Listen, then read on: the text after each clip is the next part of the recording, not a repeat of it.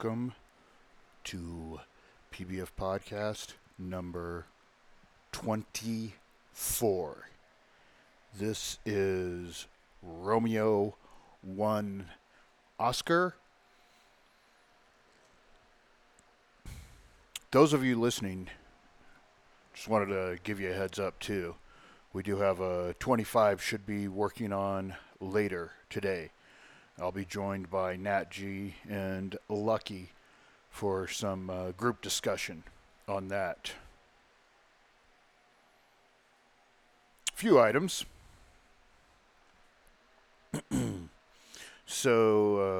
The Portland shooting from a week ago. We now know that Michael Reinl was actually laying in wait for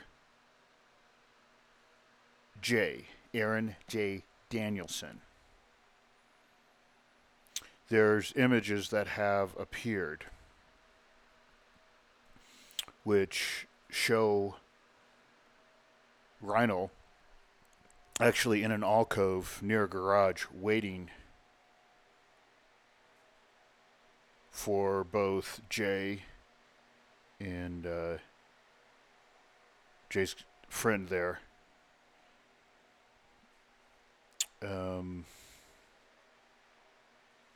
More to the point to show this was a targeted hit.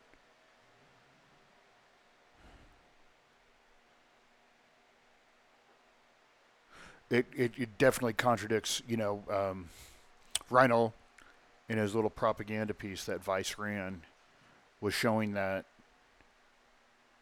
or he was claiming that it was self-defense, but this definitely shows that this is not true. Danielson did die from a single gunshot wound. Now, one of the things that I've noticed as well in the press recently is they're talking about how they were both armed. Again, to try to push the propaganda out there. The corporate press, the more I read these things, the more I recognize they're the enemy. Simply because an article, for example, from the TwinCities.com, Michael Reinl, Aaron Danielson, both armed at Portland protest, court documents reveal. The document said Aaron J. Danielson, a supporter of a right-wing group called Patriot Prayer, was wearing a gloated Glock pistol in a holster and had bear spray and an expandable metal baton when someone said something like, "Wanna go," which is frequently a challenge to a fight. That's just a horrible sentence. Had bear spray and an expandable metal baton when someone said something like, "Wanna go." It doesn't even make sense. But the fact that you're carrying something in defense they're trying to say is offensive.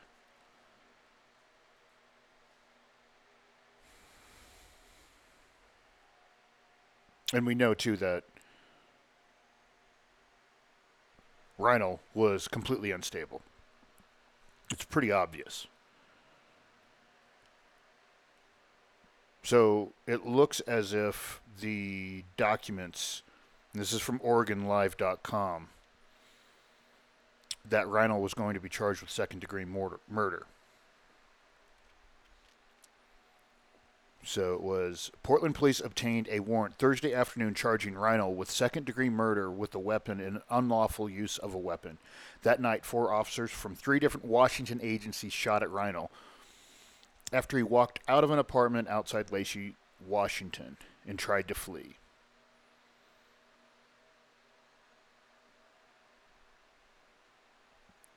Several witnesses told police they saw Danielson holding a can of mace or bear spray and then heard 2 shots. Again, to try to support the narrative that bear spray was the reason why he was shot. When you watch the video and it's clear he was targeted. Also with the video of Reinl waiting in the garage. The images are up on our Telegram if you don't show that.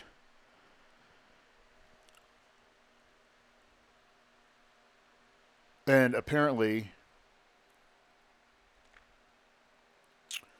the bear spray actually protected him with the first shot. Police found damage to the bear spray canister that was retrieved from the street, leading investigators to believe it was struck by the first of 2 bullets fired by Reinl. Police slowed down video captured by a live streamer of the shooting and said it appeared that a shot was fired, followed by an explosion of the chemical and then a quick second gunshot. This contradicts the idea that Reinl was shot with the pepper spray.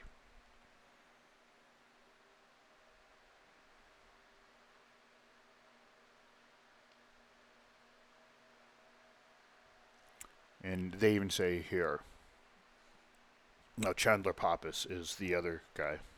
Sorry, Chandler, if you're listening to us. Reinl is seen hiding in an alcove of the garage and reaching into a pouch or waistband as Danielson and a friend, Chandler Pappas, walked south on 3rd Avenue.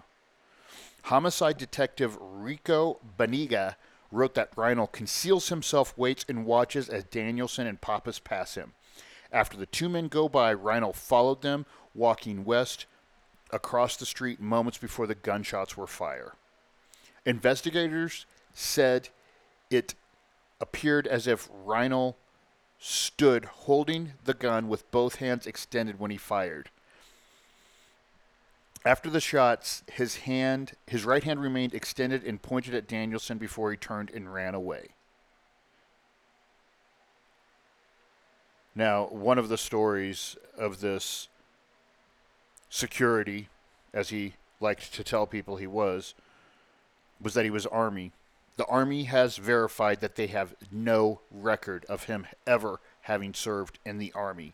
So, taking that stolen valor to an entirely new level. And Facebook,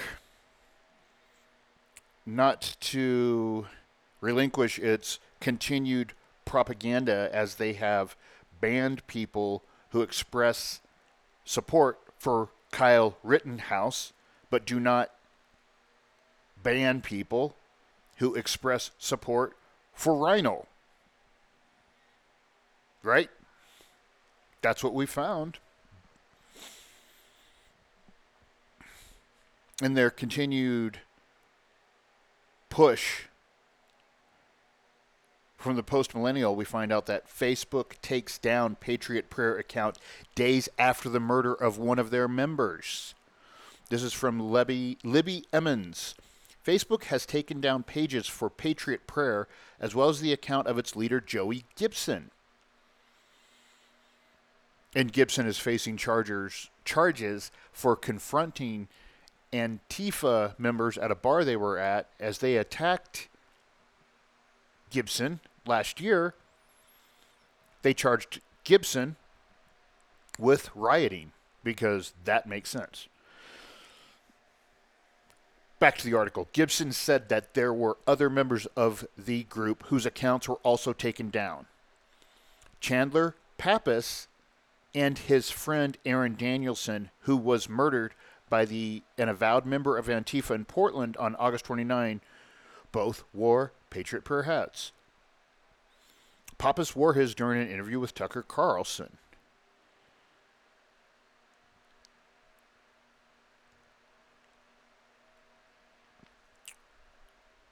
So, Patriot Prayer, which is a Christian group, had their page, supporters had their pages removed.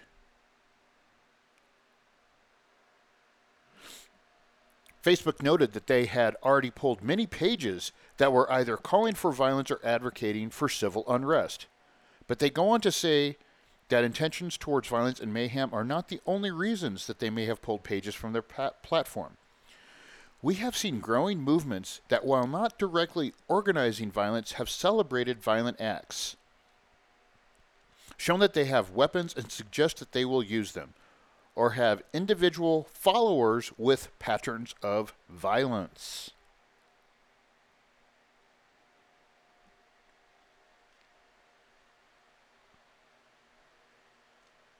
Because of this, the expanded dangerous individuals and organizations policy to address organizations and movements that have demonstrated significant risks to public safety but do not meet the rigorous criteria to be designated as dangerous organizations and banned from having any presence on our platform. So, it's a very subjective criteria now.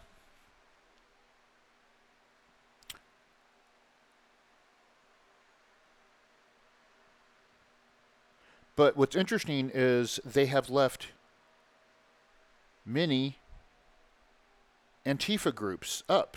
Baltimore Antifa, Antifa International, and praising the man who killed Jay is allowed on the platform. Clown World Extreme, my friends, whereby one side always seems to take the brunt of these, what do you want to call it, these purges, these online Maoist revolutionary moments. One side takes the brunt, while the other side receives tacit support, whether it be Reddit, whether it be Facebook, whether it be Twitter, whether it be YouTube.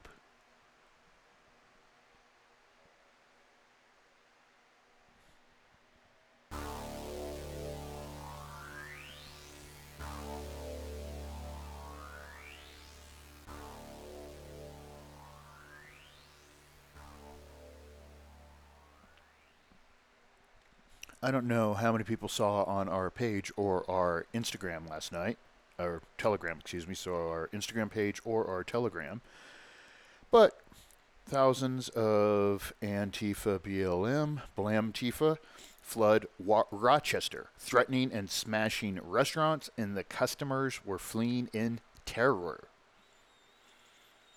So, for those that don't know, a video was released earlier this week involving the death of a black man, Daniel Prude, in police custody in Rochester.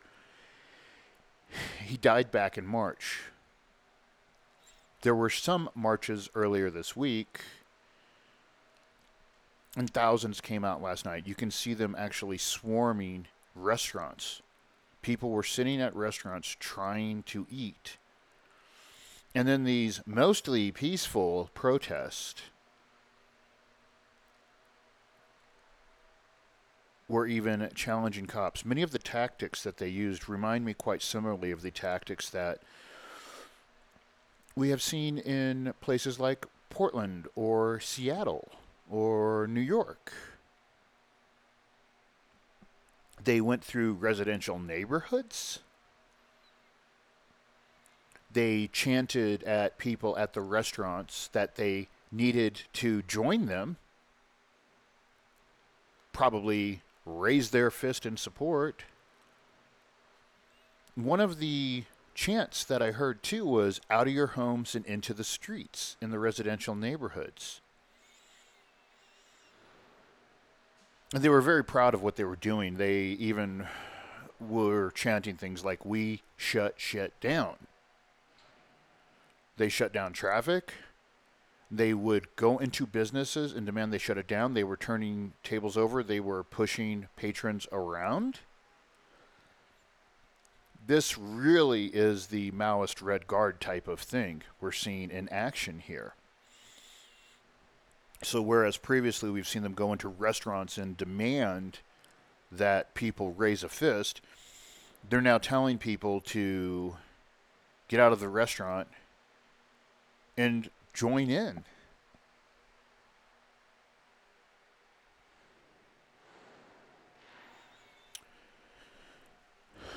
One of the very interesting videos that I saw was them climbing onto people's roofs in homes around Rochester. And of course we know that there will be no condemnation coming from the current political candidate of the Democrat Party running for president, or his real president, Kamala. There are videos of them actually trying to break into apartment buildings wearing their BLM. They were throwing bottles and other projectiles at the cops. And they made sure to demand people to delete videos because don't record the crimes. Because they do recognize that that damages their cause, has damaged their cause. Even as they set bus stops on fire. It shall be interesting to see what occurs tonight as the protest, mostly peaceful. There was even a story, I think it was The Hill, that put out a story saying how 90% of the protests this summer were peaceful. Now, let's think back to, especially June timeframe, how many protests there were out there. 10% not being peaceful is pretty extreme. But again, the corporate press is on the side of these people. They're on the side of mayhem and destruction.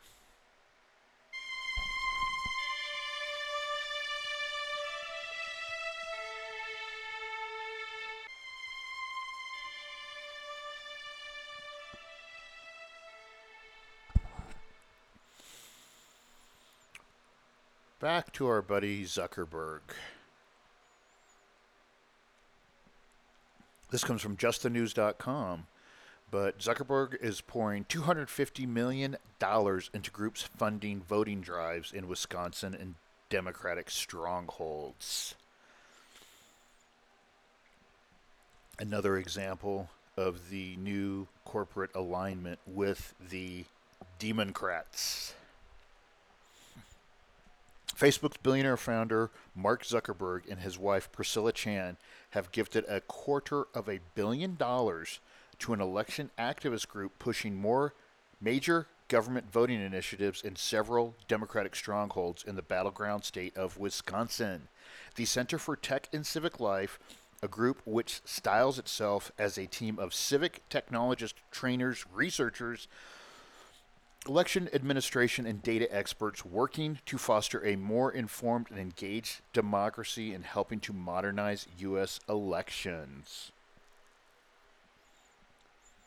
The organization plans to re-grant the money to local election jurisdictions across the country to help ensure that they have staffing, training, equipment necessary so that this November every eligible voter can participate in a safe and timely way and have their vote counted.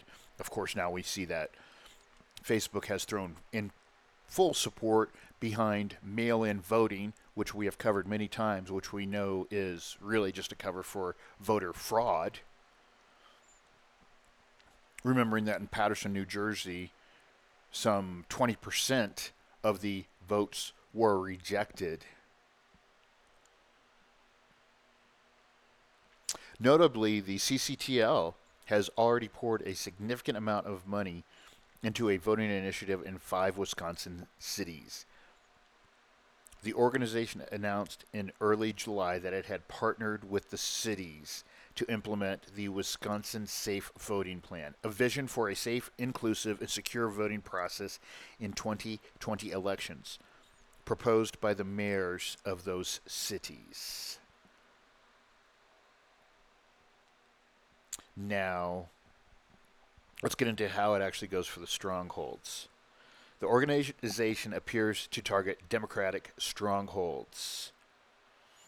The 5 Wisconsin cities and Philadelphia all have extensive histories of voting for Democrats. 5 of the 6 municipalities voted in favor of Hillary Clinton during the 2016 election, with only Kenosha going for Trump. So that's Green Bay, Kenosha, Madison, Milwaukee, and Racine. They put $10 million into Philadelphia.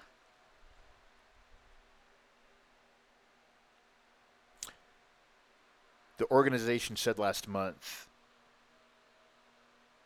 that they were launching a COVID-19 response rural grant program, and it will offer safe voting options in all jurisdictions across the country.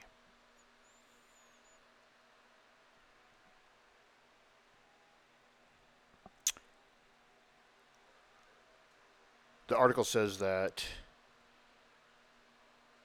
they are a nonpartisan group. They claim they are a nonpartisan group, but the watchdog group Influence Watch is a center-left election reform advocacy group.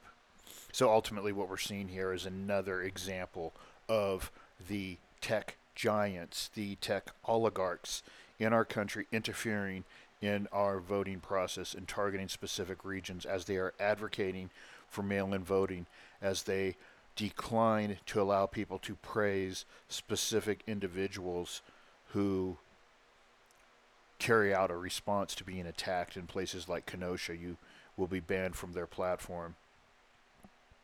They are putting money into these mail-in voting, which are fraud initiatives.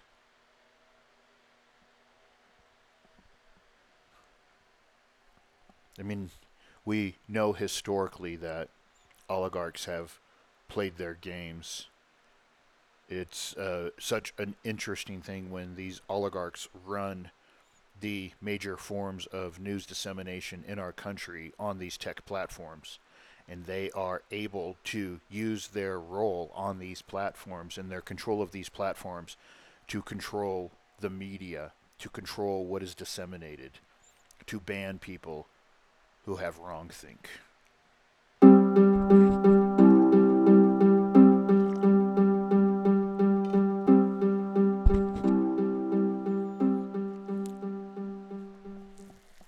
So the Atlantic story came out. And the interesting thing is how the Atlantic story dropped, and it seems like a way that was coordinated to put Trump on the defensive, because we know that Biden was on the defensive.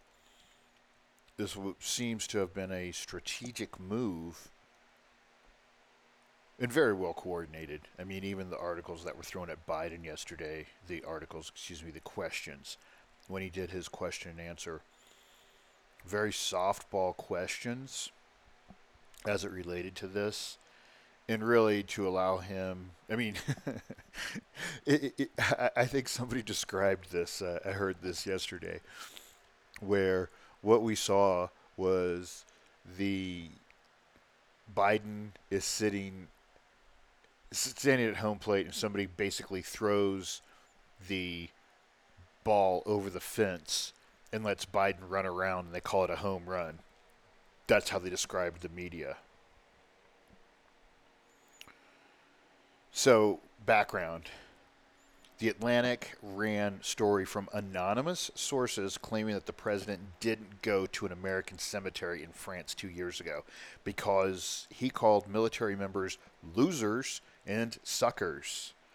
It's such of a cartoon evil. The losers, the suckers. And I mean, the story has been debunked. But it doesn't matter. I mean, even John Bolton, who I don't know anybody was big supporter of Bolton, in his inflammatory book that came out earlier this year, confirms this.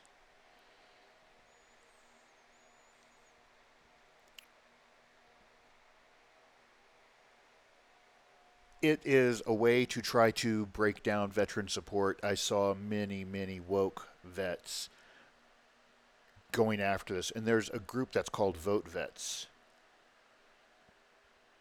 They claim they had no advanced knowledge of the story, but yet they had many people ready to help support this. They had Gold Star families ready to give interviews. And it's such a shame to be abusing Gold Star families because I know that many other veterans like myself hold them to high esteem. But the Democrats have no shame. The left has no shame. And even more of the media played into it. This comes from Breitbart. Peter Alexander, NBC's White House correspondent, invited President Donald Trump on Friday to apologize for allegedly disparaging fallen military personnel. The unsubstantiated allegations, which included no evidence, were published by The Atlantic on Thursday. And even sources from inside The Atlantic said it was a hit piece. And we know The Atlantic has a very strong history of supporting neocon ideas, even going back to World War I, where their propaganda was noted as helping to prepare the American populace to support this war. The Atlantic alleged that Trump derided Americans who died in wars as losers, citing unidentified people with first-hand knowledge. It's always that, isn't it? It's always, you look at these articles, and anything that's a hit piece comes out of the White House. It's always anonymous, but they have first-hand knowledge.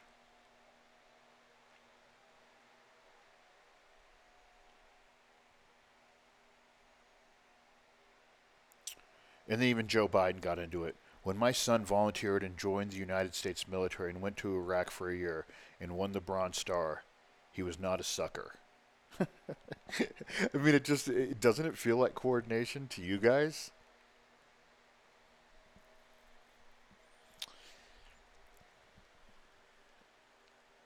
And so,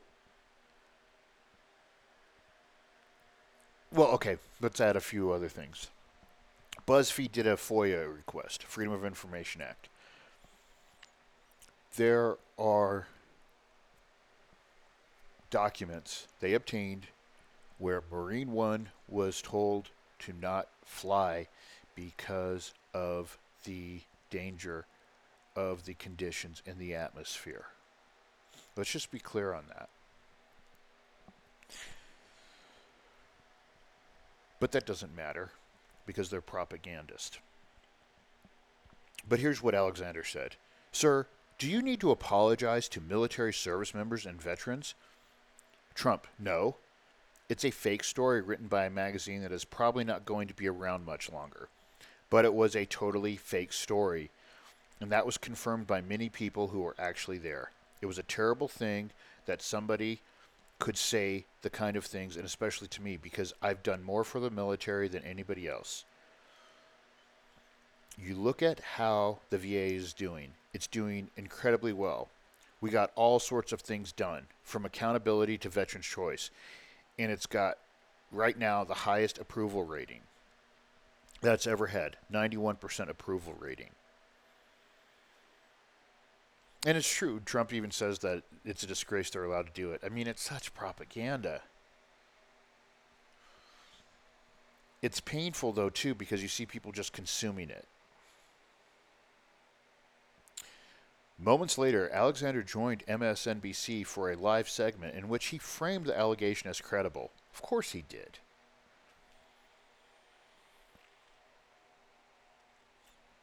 Obviously, the Atlantic story resonates, even as the president dismisses it, because we've heard publicly from the president as he spoke about John McCain. In 2015, he said McCain was only a war hero because he was captured, and he likes those who are not captured. So it really does raise the questions about the president's view of service and sacrifice. I know so many service members who have interacted with him. There's a guy I know that actually sat with Trump and Melania at the Nationals game last year. And this was the game where we were told everybody booed at the Nationals game. And this guy, he's a West Point graduate, former Green Beret, lost his legs, and a bunch of disabled vets were invited to join Trump at that. And he let us know that Trump was not booed, but also how crazy it was. Um, well, not crazy, but how great Trump supported these veterans and how even Melania did.